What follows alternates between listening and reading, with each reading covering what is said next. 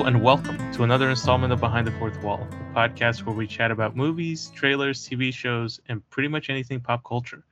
In today's episode, we have a smorgasbord of topics, including Comic-Con, James Bond, the Marvel What If finale. My name is Ivan, and as always, I'm joined by my co-host and aspiring Hollywood Square center tile, Emmett. For the block. Yeah, I send my headshot in every year. And 1 year they did offer me the center, but the bottom row. So I said, no, I'll wait. Yeah, I think you made the right call there. It's prime time or it's no time. Exactly. That's what I've always said. Exactly. Smorgasbord, though, huh? Yes. Apparently, I'm increasing my vocabulary, my word count here. So. Yeah, I mean, we don't have one specific thing, and one of us didn't even see Bond yet, so we'll have to make that abbreviated. Who's this guy? I don't know. Wait for part 2 of this pod to find out. Who co-hosts a pop culture cast and doesn't watch the latest pop culture film? You have to see movies the minute they come out, right? I mean, that's the deal we signed up for. Yeah, I mean, we a week late is too late. Yeah, and apparently my dollars could have helped the box office there. So I don't know. I think it did pretty well. Not according to the trades. We could probably just segue into our first bit of news here: the box office. Yeah, I think we can just review some of the movies that have been out now that we're kind of back to normal releases of like weekly schedule. So Bond did 56 million in the first weekend, which is okay. Well, it was projected to take in 65 million, so it was below. Just reverse the numbers. It was close enough.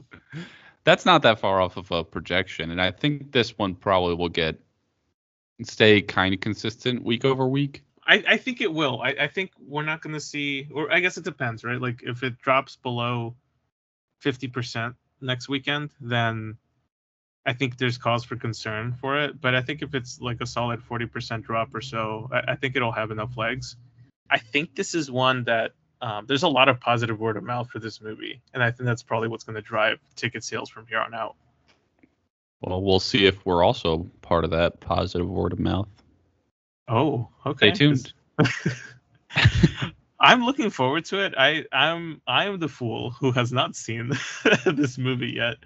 I guess with good reason. Spent my weekend a little bit differently than usual. A true fan would make time for both. That is true. I should have gone immediately after. Although I am a terrible fan for 2 reasons this week: not watching Bond and apparently completely missing out on another movie by mistake. We'll get to that section. Yeah, I'll get to that when we get to talk about Comic-Con here. But Venom 2 is also at $32 million this week. It's actually pretty good for the second weekend. So 141 total, because it did just over 100 million last week. So I guess it dipped significantly for this weekend, which isn't too good. But I gotta think though that Venom had a lot initially because of that after the credits chat. Yeah, I wonder if this is like it had. I don't think it had as good a word of mouth as positive. I mean, it definitely spread what it was like, but I don't know. I don't know if people really enjoyed it as much. Well, the interesting bit of this is like I feel like it was at least close to fresh on Rotten Tomatoes, right? Like the critic score was a lot higher than the first movie. The audience score was more or less the same. But yeah, it's the same movie. That's true. I do feel like a lot of the ticket sales for that first weekend were driven by the talk of that after the credits scene. Yeah. Which I think was marketed beautifully because, like, right after the premiere, I think it was in London that they showed the movie first. Tom Hardy went out on Instagram, I believe, and posted that anybody who saw the movie, please don't talk about it. Don't talk about the after the credit scene. That, and he was also wearing like a No Way Home hat, right? Which was promptly deleted by Sony Pictures, of course. Yeah, that is genius marketing. Maybe, I guess he's the next Tom Holland in terms of spoiling things for us. Yeah, but that's an intentional one. That was definitely studio design. I don't think Tom Hardy cares enough to feed into fans like that. Oh, 100%. Sony's definitely riding the coattails of the MCU with this. But yeah. And then Interesting to see. the last movie on the box office, I think this is probably kind of like the last week of Shang-Chi, but it's because it's week 6 now. But it made 4 million this weekend, and then that brings its total to 211 million. So that's pretty good for a Marvel movie for these times. Yeah, I was kind of I'm thinking though, because I know a lot of people were saying that Shang-Chi and Venom are a sign that the box office is back. Clearly, that's not the case.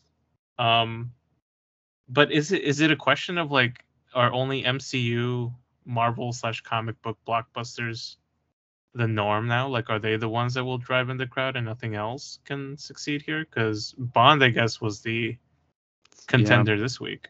Yeah, I think you're right. There is a distinction there. I don't know if movies in general, like going back to the theaters, that vibe is back, but I do think that opening weekend buzz is back. So if it's a big blockbuster, I think opening weekends do great, and then obviously there's a drop off on week 2.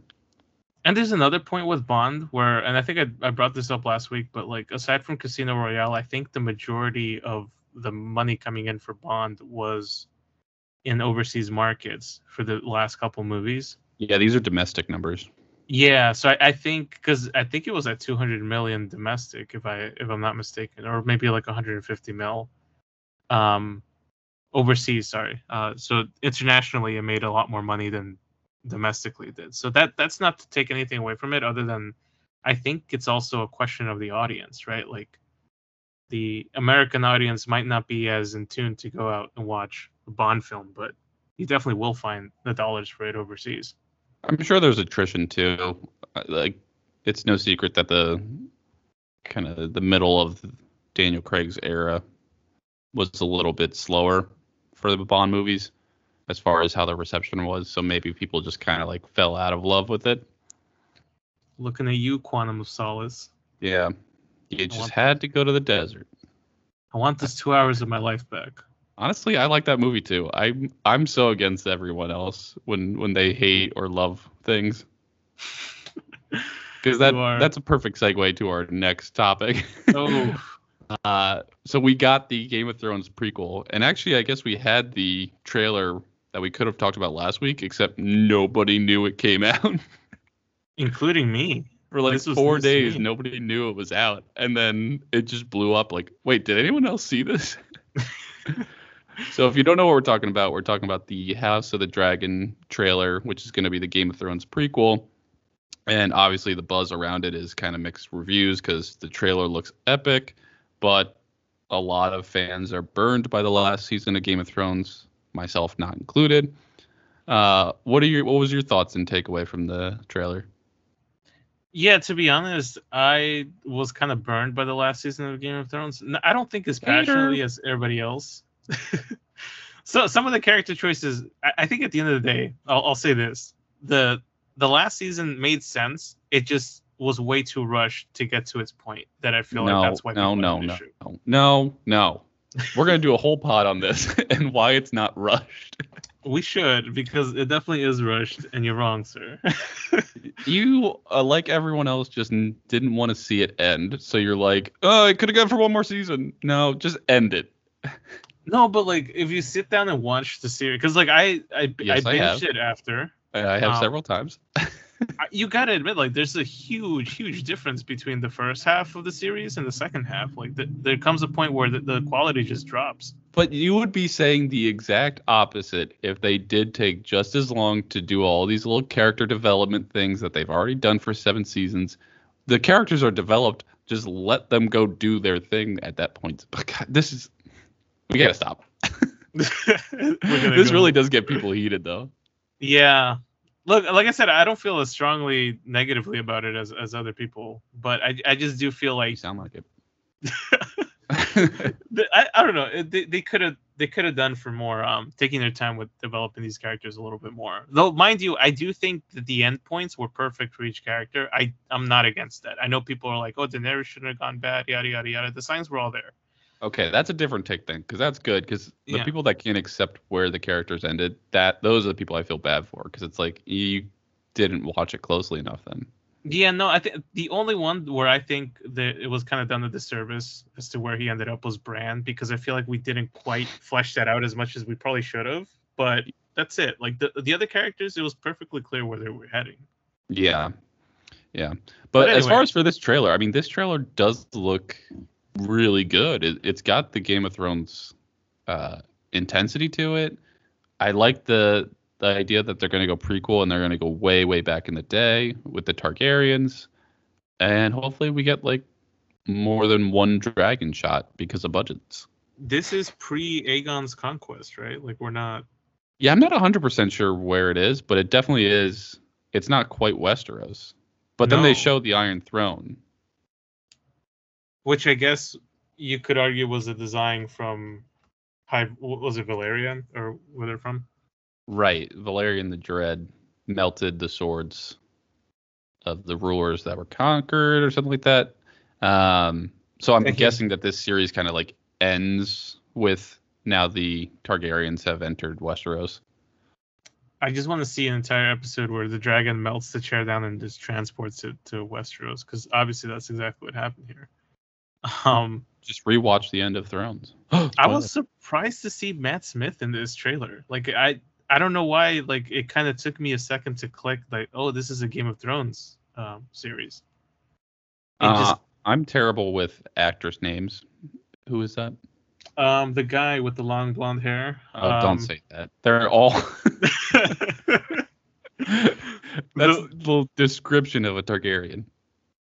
I only know him as the guy who played Doctor Who recently. Not even that recently, too. Like I think he was like the 13th Doctor or something like that. But he's got a big forehead. He looks very animated. He's going to be the main guy in this. He was the one featured in the trailer most. Okay. Yeah, but I'm looking forward to it. He's always really good in all the stuff that he's in. So I'm looking forward to seeing what they do with the show. I like whoever the new Daenerys is. I like that they stuck with that thread. Yeah. The cast seems pretty solid. I just hope that they, deliver on the same quality that we had with in the beginning of Game of Thrones here. So. Yeah. Speaking of casting, a couple other casting news pieces. I guess one was probably known, but now we got like a sneak peek of Instagram photos. Timothée Chalamet is going to be playing Willy Wonka in a prequel movie, and he is definitely going for the Gene Wilder look. Was this a surprise to you? Yeah, I don't watch for Willy Wonka news. No, it was a surprise to me too. I had no idea there was even a Willy Wonka prequel. Yeah, I'm not a Wonka head. Clearly, we're not golden ticket holders here. I don't think I actually watched the Johnny Depp. I think I saw like one scene of it, and I was like, nope, I'm out. Yeah, I was about to say, I've only seen the Gene Wilder one all the way through. Yeah. And I don't think I've seen. Yeah, I don't think I've seen the Johnny Depp one all the way through either. I know I saw at least half of it in school at some point. Substitute teacher kind of thing. Yeah, with the rollout. This relates to a book. Let's watch it. What? We're not even reading that book. Well, too bad. And then you're going to write a report about it afterwards, which your actual teacher is not going to grade. So, but I think he could be actually a pretty solid choice for it. I mean, he had the look down. I mean, it was a still photo, but I think he's a very skilled actor that he might be able to pull off a Gene Wilder-esque performance. Yeah, he kind of gives me the young Johnny Depp vibe to his career. So I feel like this is kind of up his alley. So you're going the other way. You think he's going to be more like Johnny Depp? No. I'm saying like from a career standpoint, Timothée Chalamet strikes me as like a young Johnny Depp. So I think that was Chocolat. That's a different chocolate movie. Him going and taking on the role of Willy Wonka, I think is kind of like a nice little stepping stone for him. Although I do kind of he did have this interview about a year ago or so where he said he didn't want to do any like interpretations of pop culture heroes, and I'm like, well, Willy Wonka's kind of Gene Wilder is that. Yeah. Do you have any interest in this? I think I'll watch it out of curiosity. I'm not like super excited about it or anything, but like I said, I have seen the original, so I definitely do want to see what they do, where they go with this. And is it going to be yeah. a prequel to the Gene Wilder one, or is it more the Johnny Depp version? Well, the Johnny Depp one was kind of a remake of the Gene Wilder, from my understanding, but it was just like a whole different aesthetic. So I think that was the difference. So I mean, this could serve as a prequel to either, because the storyline stayed the same. So, but he's wearing the same top hat, the same coat as Gene Wilder. So I think they'll probably just try and stay away from the Johnny Depp version, for good reason. I wonder if I'm gonna how does that work? Because like 10 years ago, I definitely wasn't wearing the same kind of thing that I'm wearing now. Like Willy Wonka's just dressed the same dapper way his whole life. Speak for yourself. But I imagine that they did set it up like pretty well, that Willy Wonka went to like that island and saved all the Oompa Loompas, right? That seems like where this plot would go. I would hope so. I definitely do want to see Oompa Loompas again. But I think I'm the same as you. I think I would just approach this with curiosity as opposed to excitement. And then controversial news. Yeah, what do you got? Will Poulter cast as Adam Warlock for Guardians 3. Did you see how much backlash that's been getting on?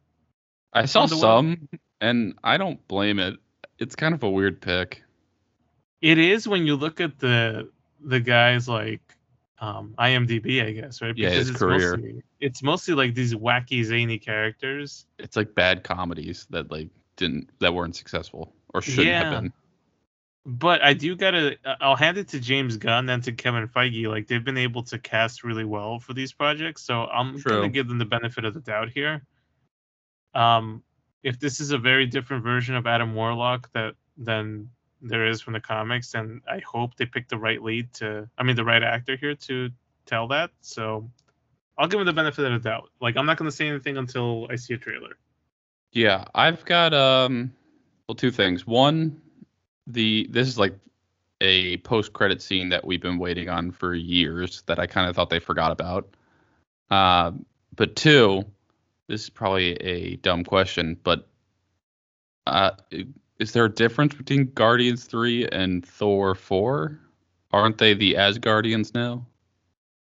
I think they're cameoing in Thor 3, Thor 4, sorry, but they're definitely not the same movies. So you're not going to see them for the entire movie. Why did we end Endgame with them uniting forces back together? Because I guess they are going to play a role in each other's movie to some degree, but at least from what we've heard, the Guardians are not going to be a major part of Thor 4. That's a bummer. It is kind of a bummer, because I was kind of hoping they'd team up for the next one and just like skip Thor 4, skip Guardians 3, just make it a one big Marvel team up thing. Yeah. All right. Well, I mean, you are right. They haven't really done a bad casting yet. I'm trying to think of some off the top of my head, but I don't know. I think they've done really well. And I think most actors understand what they're walking into and how serious it is. So I'm sure he'll be fine. Yeah, it's definitely an odd choice, and it kind of took me by surprise too, because I saw it and I'm like, oh well, is this from what's that? There's a website that's always like spilling.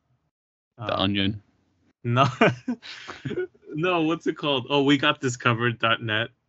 I don't even know that one. They'll always people will always share it, and they're like, guys, look, this is happening. Like this and this is happening, and it's always like wrong. So yeah. It seemed like something coming out of there, and then like to see the Deadline, the Hollywood Reporter reporting on it, I was like, oh my god, I didn't realize it wasn't a parody. Yeah. Any other news segments before we move on? No, I think we're pretty much covered. Cool. Let's talk about the other major event that comes out of New York this weekend that you could talk to. New York Comic Con. Oh my god. We're back, baby. I know, we took a whole year off from it, and finally, it felt really weird and bizarre.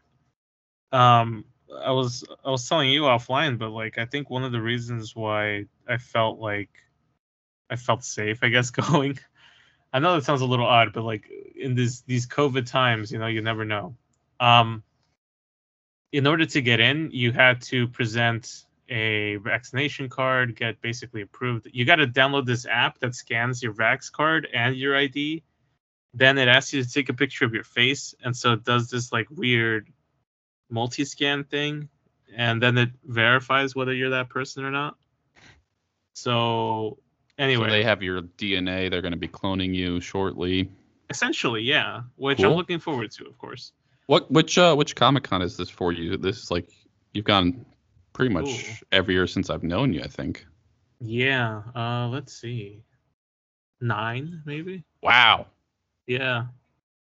I took 9. Might have been too much. Yeah. I've been going for a long time, so it's I've been going since The Walking Dead has been on air.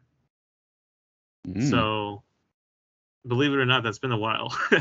I do believe that. You just told me it.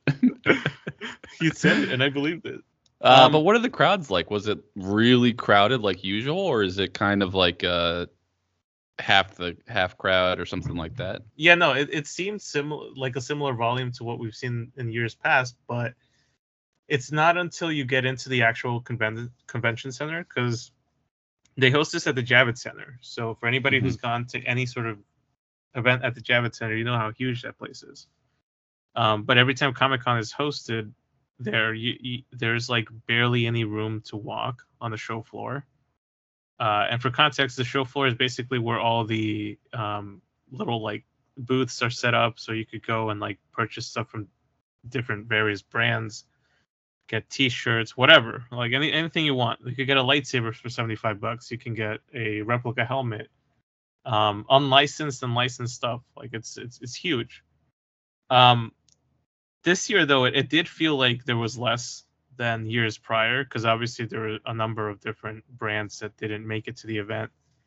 I guess the biggest draw for like the nerd community is or the pop culture community, I guess, is always like the Funko Pop booth, because like you always have like the lottery system to get a ticket, so you could then stand in line, so you could get some exclusive bobbleheads.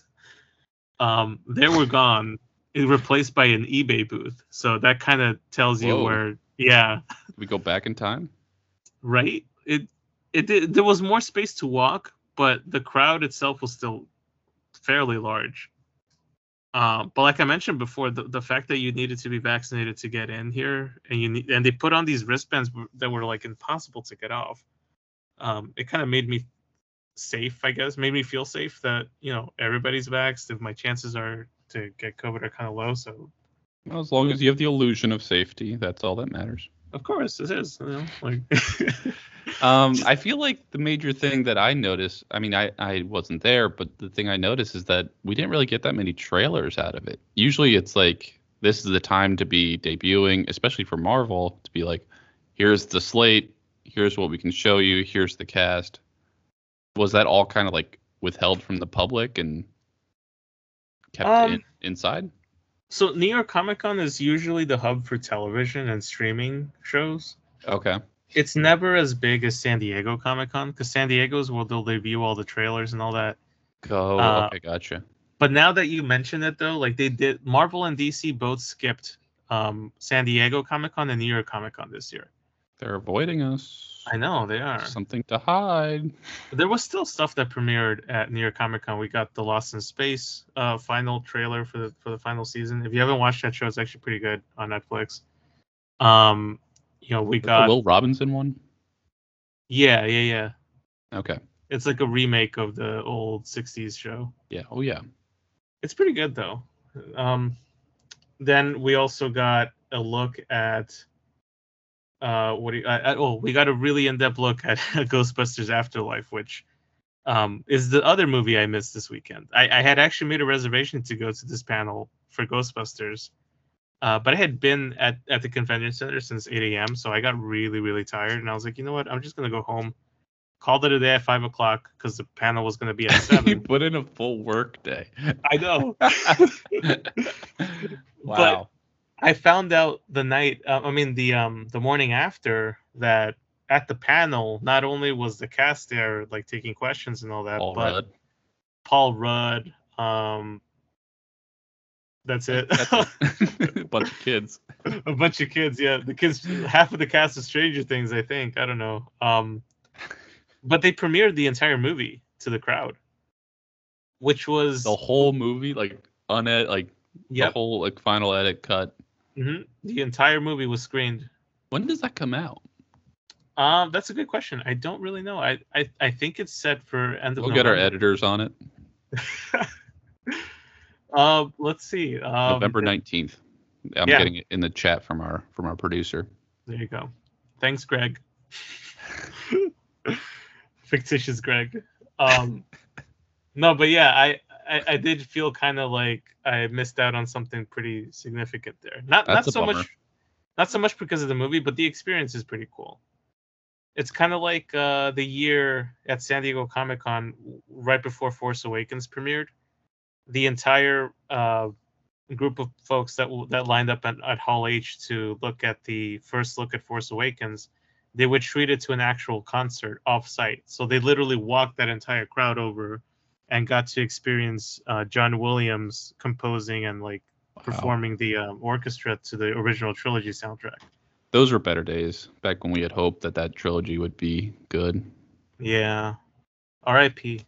But Ghostbusters Afterlife apparently had a really, really good positive response. So it's kind of piqued my interest to see what they do with it. So yeah, that's a curiosity one for me. I'm not real. I watched the first Ghostbusters and then I kind of trailed off. I didn't watch the second one. Yeah, Ghostbusters is kind of like Ninja Turtles for me in terms of as a franchise. It's exactly, shot for shot remake. Exact shot for shot, yeah.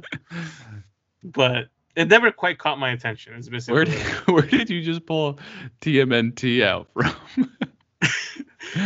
Don't you get the feeling though that there are franchises like that where everybody owns at least one shirt of Ghostbusters or TMNT, and there seem to be these super fans, but you could just never really get quite into it. Yeah, sure. Maybe I'm just describing this in a weird way. I think you're still coming off the high of Comic-Con. Probably. Booth wise, what was some of the main attractions? What did you stop off at? What was cool there? There was this really cool food truck / ride for the new Chucky series that's premiering on, I believe it's FX. So you go into this little truck and basically the whole experience is Chucky's trying to kill you. So it feels like the truck is crashing and rolling through and rolling over. So it was a lot of fun. It was really difficult to get in. It's a long wait, but that was one of the highlights of it for me. I did get to go to see the on Saturday I went with my sister and we both had reservations for the Outlander panel. And she actually got a chance to meet the cast and crew while I went out and got my own autograph experience by going to get an autograph from D. Bradley Baker, who voices the Clone Troopers and Captain Rex from the Star Wars animation projects. That was a lot of fun. Ticket. It was. He was actually really nice too. I think I was talking to you about this before, but everybody has their own price for autographs, and Hayden Christensen was at the event also. I contemplated getting his autograph, but it was kind of steep. Big H. Yeah. Well, and also if you wanted his autograph, you were waiting there since the morning, so I kind of didn't want to waste an entire day, which maybe in retrospect I'll regret it later down the road, but we'll see. But meeting D. Bradley Baker was really fun. I caught him at a time when he didn't really have a big line. He usually did throughout the couple of days I was there, but I got him to sign my Captain Rex bobblehead, and he threw in a print of the Bad Batch. So that was fun. Very really cool. Nice guy. And actually, he voices a lot of the stuff that we grew up watching. So. Oh yeah. Yeah. Any come to mind, or am I calling you out there? No, there's a number of different ones because like something that kind of surprised me, like he voices like almost half the characters of the Fairly Odd Parents crew. If you enjoyed Kids Next Door, he's the voice of a couple of the characters there. He was last Airbender. Yeah, I forget what he voices there. I don't think he does. He was on The Mandalorian too. SpongeBob, He's Legend a lot of of Star Korra. Wars stuff. Gosh, Greg is all over this. Ooh, Codename Kids Next Door. That was my jam. Yep. Kids Next Door is one of the big ones. Perry the Platypus from Phineas and Ferb. I think he was also the voice of what you call him? Danny Phantom. Was he the voice for Danny Phantom? I didn't know that. I just see him credited. I don't actually get to see the. Greg only has access to so much here. Come on, Greg. And the Chucky series, Greg also threw in the chat that it's on Sci-Fi and USA Network. Okay, there you go. I stand corrected. So not FX. Instant correction. It's not FX. But he's got a very, very long list of credits. Yeah, this guy's an accredited actor. He is. So he was really nice. He was really chill. If anybody ever has a chance to meet him, I recommend it. I think he was charging $40 for an autograph, which was very much on the affordable end compared to a lot of the folks that were there. So very cool. But yeah, other than that, I got a couple of like prints. I got to meet a couple different comic book artists. Chatted up a little bit with some comic book writers. Artist Alley is always fun to visit when you're over there. I wanted to get a little bold and do a couple of interviews with people there, and I think some of them probably would have agreed, but because we're in a time of COVID, I also didn't want to like make anybody uncomfortable by being like, hey, let me stand close to you because it's loud everywhere else. So, but definitely when things lift up again, I think you and I should probably try and see what we could do there. I've always wanted to go to a Comic-Con, so that would be cool to get to one of those. There's a Star Wars convention coming up in the spring. Oh, that's even more targeted towards me.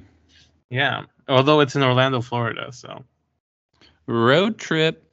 If we do it, we could pile on the Disney World trip. I would be so in for that. Build my lightsaber, get my Kyber crystal. Take my $300. They can't name a price that I'm not willing to pay. Honestly, for the experience, yeah. I mean, these things are always really fun to attend, though. Like, if anybody's ever curious about it, like, at least go for like a day. I feel like it's really fun to interact with people that are, from the industry or like super passionate about stuff. It's always great to see the cosplayers too. Yeah, that's my burning question is like, what's the ratio of like cosplaying to just going there in like in a hoodie? About like 30 to 70. 70 being out of cosplay and 30 being in cosplay. Okay, so it's not mandatory to dress up by any means. No, I probably would not. I don't think I have the courage to put on a cosplay myself, but those people are always so like cool. Like everyone wants to get their pictures with people's personal costumes. Yeah, I will say though that there's a handful of people that will put in like I guess what you call like a last minute cosplay, like a streetwear kind of thing. Like I saw multiple. What do I have people... in my closet? What works? Yeah. I was tempted to take my my Mandalorian helmet and just throw it on. Yeah, just like throw it on. Sure. There were a number of people doing that, so that's cool. You would fit right in.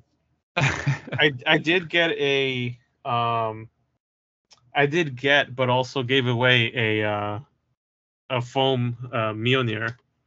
So that was fun. I was carrying it around for a bit. It had a lot of heft.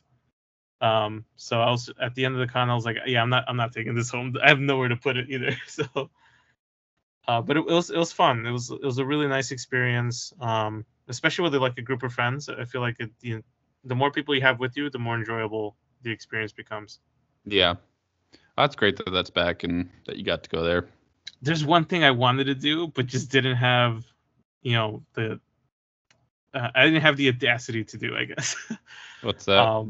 there was a booth called Whatnot, and you could go in there. I still don't know what it's about, but every 2 hours or so, there would be a wrestling match. What the And heck? it's a professional wrestler, like an amateur professional wrestler, Bonesaws ready. versus any fan that wants to get in there. That's literally the original Spider-Man movie. That was a lot of fun. I kind of wanted to do it, but I was also like, nah, no. Oh my gosh. Yeah, that's probably more fun to watch your friend do it than to be the friend who does it. 100%.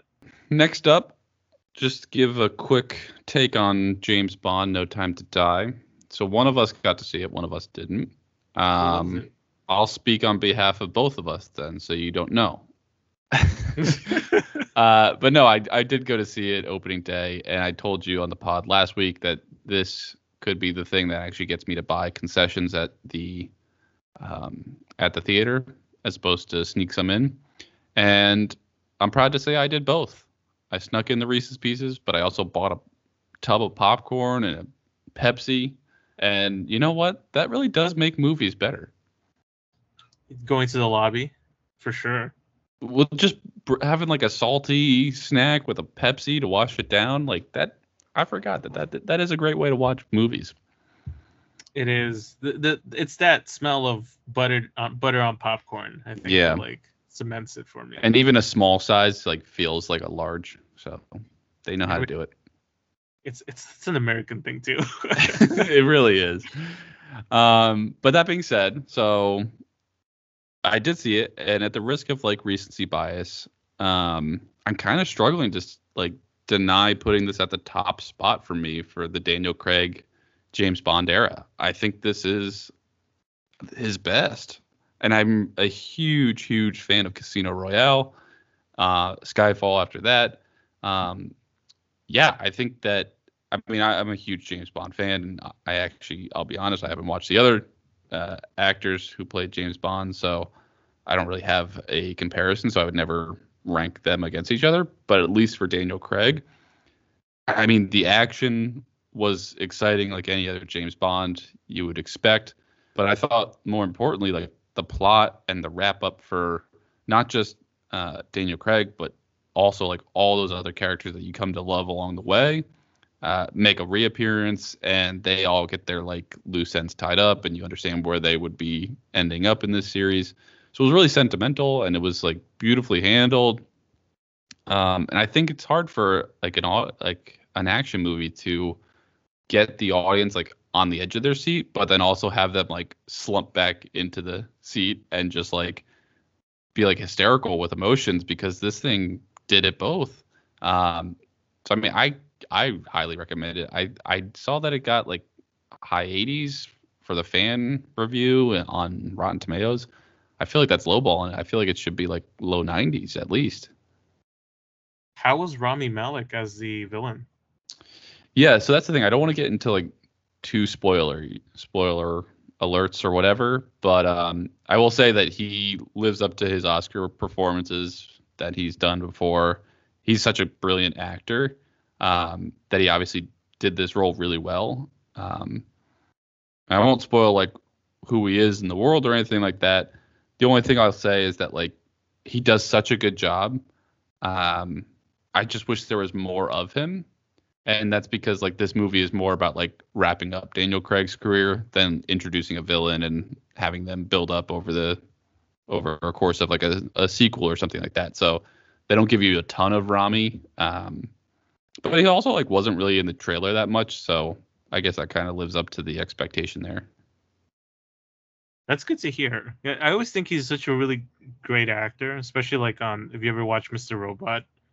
Yeah, I haven't, but I want to start it now that I'm like watching a few more of his credits. He's really good. So I was very curious to see how he'd play a villain, especially in the Bond universe. So. Oh, he's so good. He's got that like very monotone voice that's so creepy when he like throws it like a little bit. But then he's also really good with like his movements and the situations that they put him in. That he's not this like overlurking threat of like physical dominance that James Bond has to fight, but more just like a mental game kind of thing.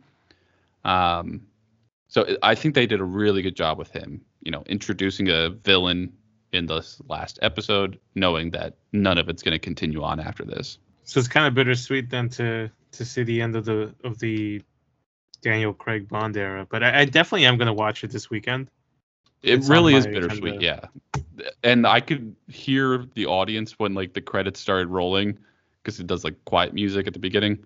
I could hear like the guys behind me going, "Jeez." I was like, okay, yeah, that means it hit right. Like, if everybody's got like a frog in their throat and they're like really upset about it, like seeing that this is the last one of his, then yeah, they did it right. Yeah, I'm looking forward to seeing it myself and just kind of seeing what how it is, because I did have some of my issues with like Quantum of Solace and that kind of thing, but it was never really like horrible to me. Like I don't think any of the Daniel Craig movies have been really bad. I think some have been definitely better than others, but for sure, like this is one franchise that I feel like I had absolutely no interest in until I saw Casino Royale. So like to me, Bond is Daniel Craig, so it's gonna be weird to maybe see him. I don't know how long they're gonna wait to reboot this, but it's probably gonna be another like 5 or 6 years before we see the next Bond. Yeah, and I know there was a lot of like fan talk after it, like who's gonna be the next one, trying to pick the cast for him. But I honestly could see a way where they, and you'll understand this when you watch the movie, but I could see them continuing this cast and just work new people in and work old people out, kind of a thing, if they wanted to. Like no rebooting Bond, but maybe like another 007 kind of thing. Yeah, because I mean, I think this was known from other movies, not from this movie, but the 00, there's obviously only 9 numbers you can have there. So it's not like they retire them forever type of thing. So you could still keep the 007 moniker if you wanted, or like introduce 008 type of thing. Was there a It's Bond, James Bond moment in this movie? One weak one, and I think they did that on purpose, where it was like I don't want to spoil it, but like there was a weak one like that. Damn. Okay. Well, I'm definitely looking forward to watching it. Yeah, it's definitely worth it. So you'll have a busy weekend at the movie theaters if you see that, and then are you gonna go see The Last Duel as well? I am gonna watch The Last Duel on Saturday. I think Friday is probably gonna be Bond day for me. Dude, just double feature it. Well, I'm doing a double feature on Friday already. Dang, what's the other one? I have tickets for a screening of Dune. You're gonna see that a week early? Yeah. Oh man, anything for the pod. Gotta do what I gotta do, you know. Now, I tried to look it up today and I couldn't figure it out. Is there any prep I need to do for that? We're moving on from Bond, but I know that this is a remake of the first iteration of the book, and fans were like upset with the first attempt back in the day because it wasn't close to the book. So I'll be honest, I've never seen like any visual adaptation of Dune. I've read the book. I've read actually 3 books because there's a number of them. I think there's about 9 or so. I thought there was a series, right? Yeah, there's like 9 or 12. It's a big number, but I haven't seen any adaptations, only because I've heard a lot of criticism of them. Mm-hmm. This one though, like visually, it looks really good. The cast seems really, really solid, like top tier actors of our day. Yeah. So I'm looking forward to it, and I don't know, it catches my attention. The book itself is so complicated that I'm almost kind of trying to set my expectations to be kind of low, because like it's not a book like this is almost like trying to adopt Orson Scott Card's Ender's Game. Like you're never gonna quite get it. You just have to find some way to interpret as much as you can in the right setting. Because even Ender's Game, I thought was a fair adaptation, the recent one, but it just pales in comparison to the book. So Dune is kind of one of those situations for me. Yeah, where it's like too much detail that you can't get it all.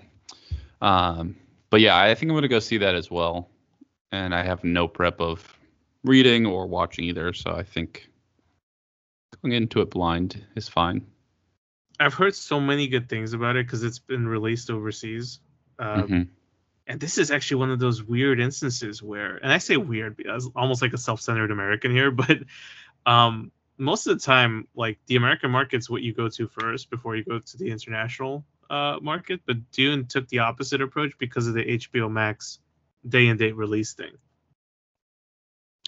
Is this getting released on HBO Max the same day as in theaters? I think they're waiting about a week or so. Oh, okay.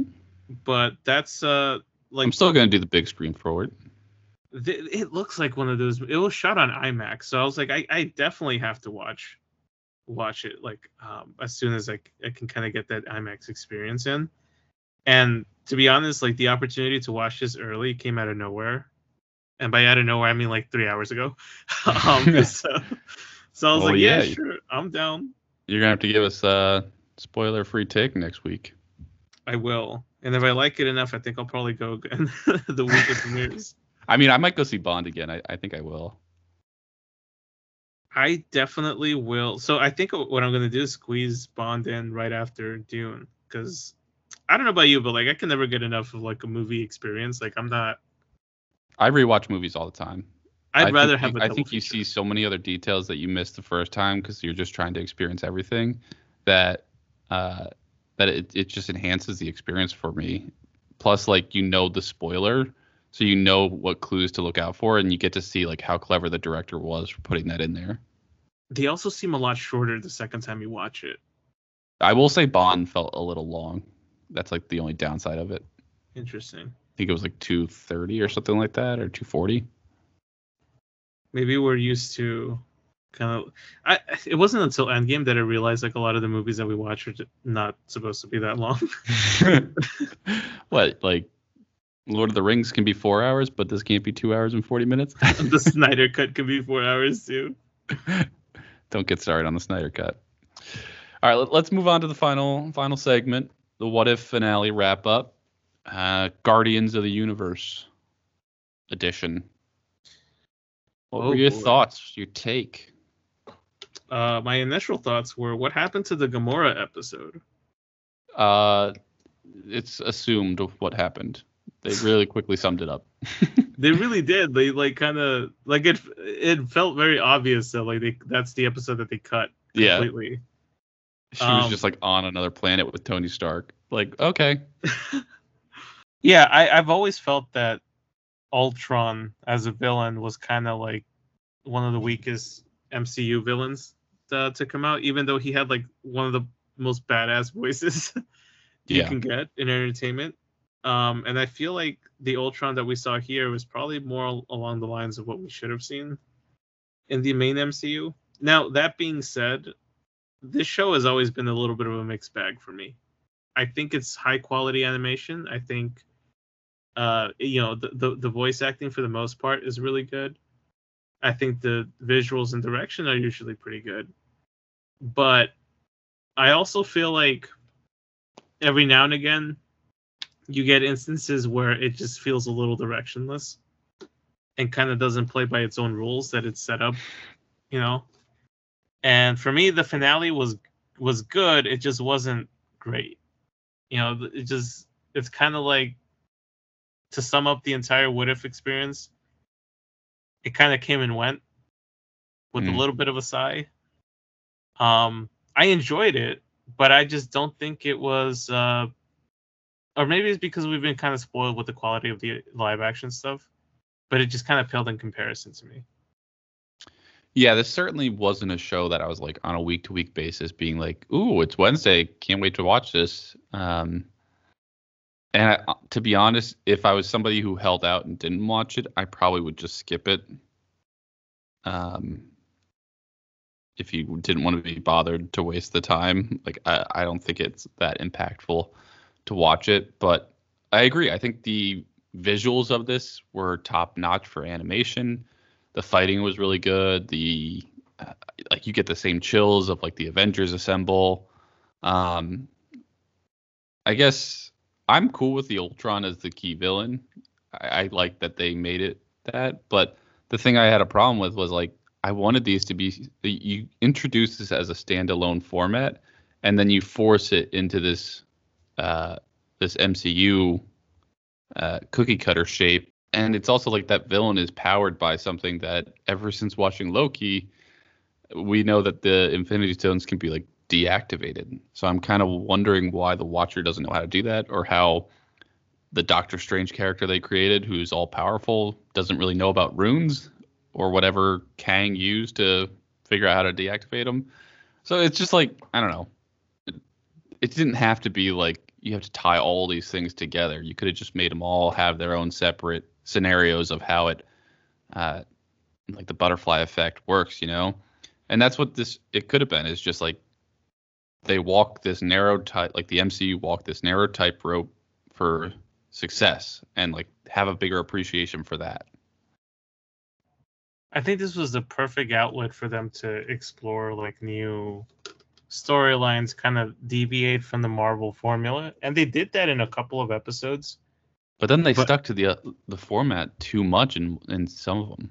Yeah, that's where I feel like they did a disservice to themselves, which is like, this was with Marvel Animation, this is your opportunity to do something we haven't seen before.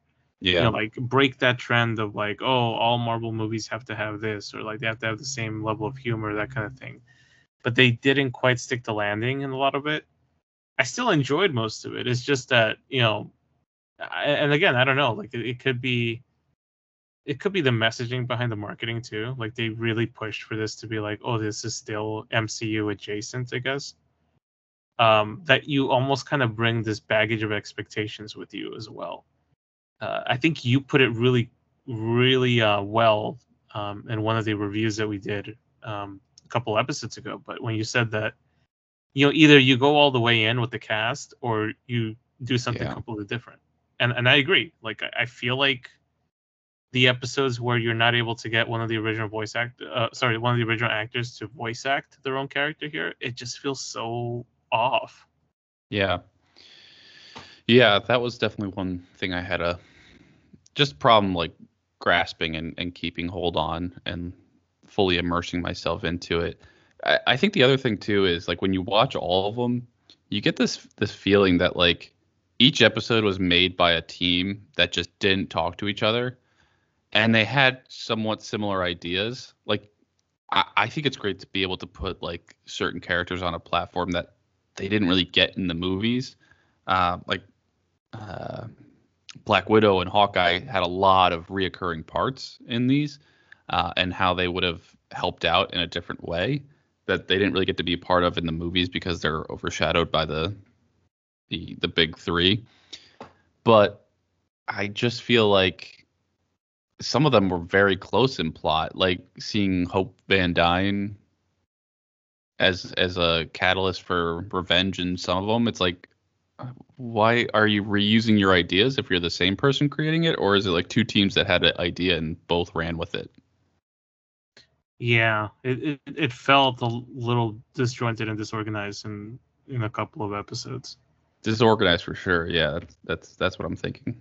I hope they go with the anthology spin for season 2, because we are getting a season 2 of this. Like, right. It's already been confirmed. But if the more separate that they are, I feel like the more enjoyable those standalone stories are. Yeah, for sure. Because it does give you those scenarios of like, see how wrong this could have gone, but everything that happened in the MCU happened for a reason and happened specifically for this line of success. Otherwise, it could have veered off to this catastrophe. Right. And they have a lot more material they can pull from, and I hope that we get a solid season 2 soon.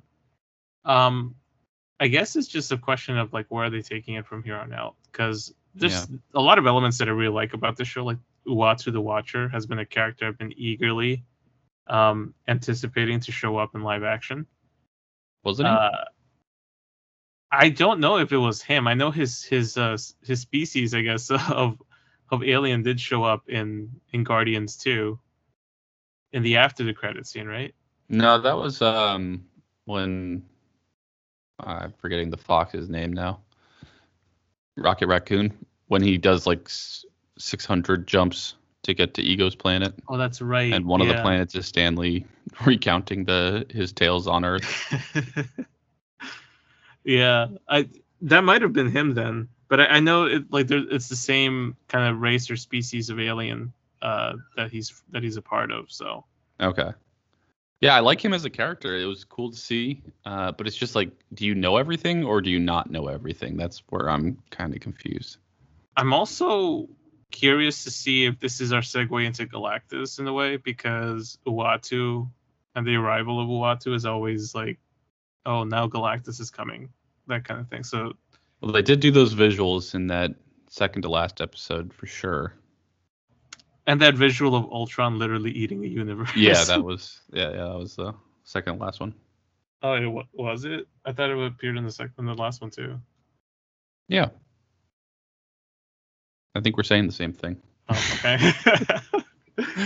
But was there any like topics that you've always like looked at when watching the movies? Like, oh, I wonder what would happen if this went differently. Like, what you think could be good fuel for an episode?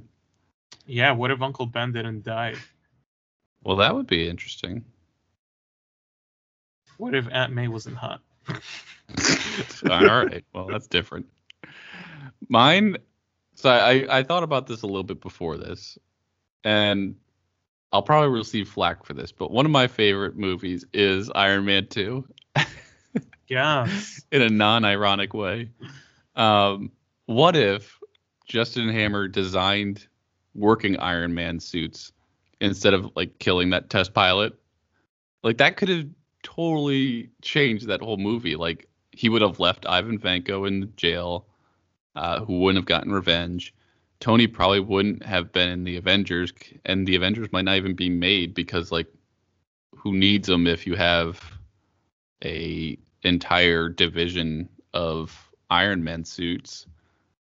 And then Justin Hammer would have been like the defense secretary for years, which would have really changed politics in that universe.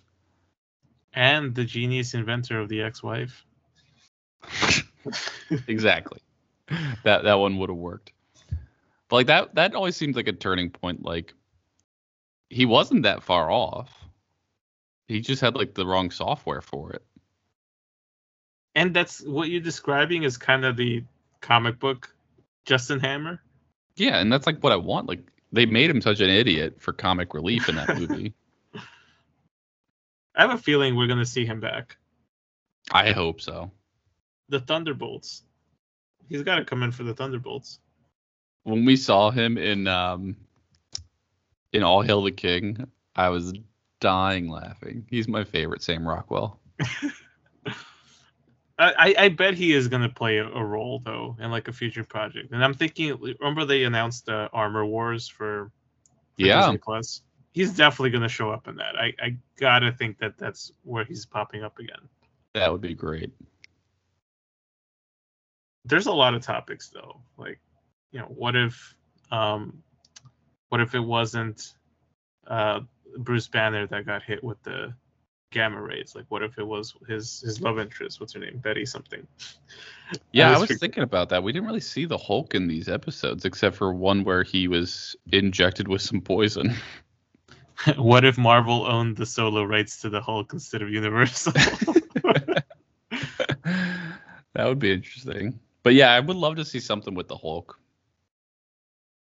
I do also want them to explore, like maybe introduce us to brand new characters that we haven't seen in the MCU before.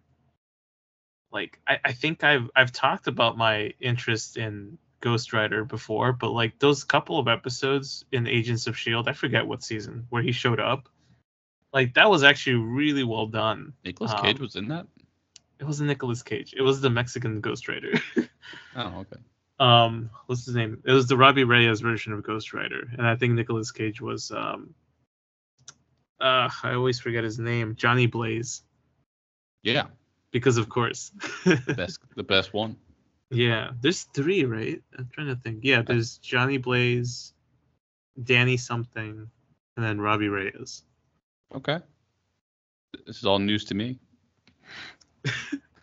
They got to be doing something with that character though. But I don't know. Like I feel like they should be using this platform to like give us characters that might be a little too bold for the MCU.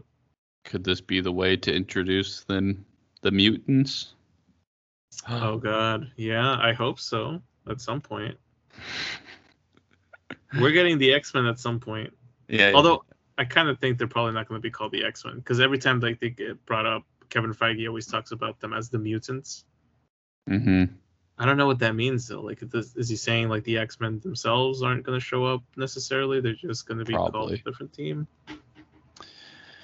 Yeah, we need them, and then Fantastic Four has always been talked about. Although we have a date for that now, right? Do we? I think it's May of 2023. Oh, it's coming right up. Yeah. It'll be here before you know it. Oh boy. But yeah, I think there's lots of topics that we could probably think about. But as far as the show goes, interesting season 1, possibly skippable, but if you have free time, maybe worth watching. It's just more of like a thought experiment, I think. Yeah, I think I would treat this show as like a kind of filler thing to like help you lessen the wait for No Way Home or even like Eternals, and that's what it felt like. It was like, just give us some sort of content to watch, something new, but it doesn't really require too much brain power. Yeah, no. Some of the scenarios are fun. I hope they explore that Marvel Zombies world a little bit more. Well, that world's gone. It was fed to Ultron. They can always go back. But yeah, I think that's it for this episode. We'll obviously come back next week talking about The Last Duel. We're gonna get a sneak preview of Dune, and we're gonna talk about Adam Driver in detail. Yes, well, that'll be the majority of the episode for sure. 100%. Damn, Adam Driver, man. Matt, the radar technician. Matt, the radar technician. The guy from BlacKkKlansman. Kylo Ren. Oh yeah, I forgot about Kylo Ren. Shirtless Kylo Ren. That's the one I liked better. Converted Ben Solo. All right, all the drivers, we get it. He was also in that one movie from that Lucky HBO Logan. thing. Oh. He was also played a Jesuit priest in that one movie with Andrew Garfield. It's like you know all these movies, except you only know just enough to be dangerous. I just know Adam Driver. That's all I know. And with that, I think we leave it there. So until next time, this is Behind the Fourth Wall. Signing out. Oh, okay. Thanks for listening.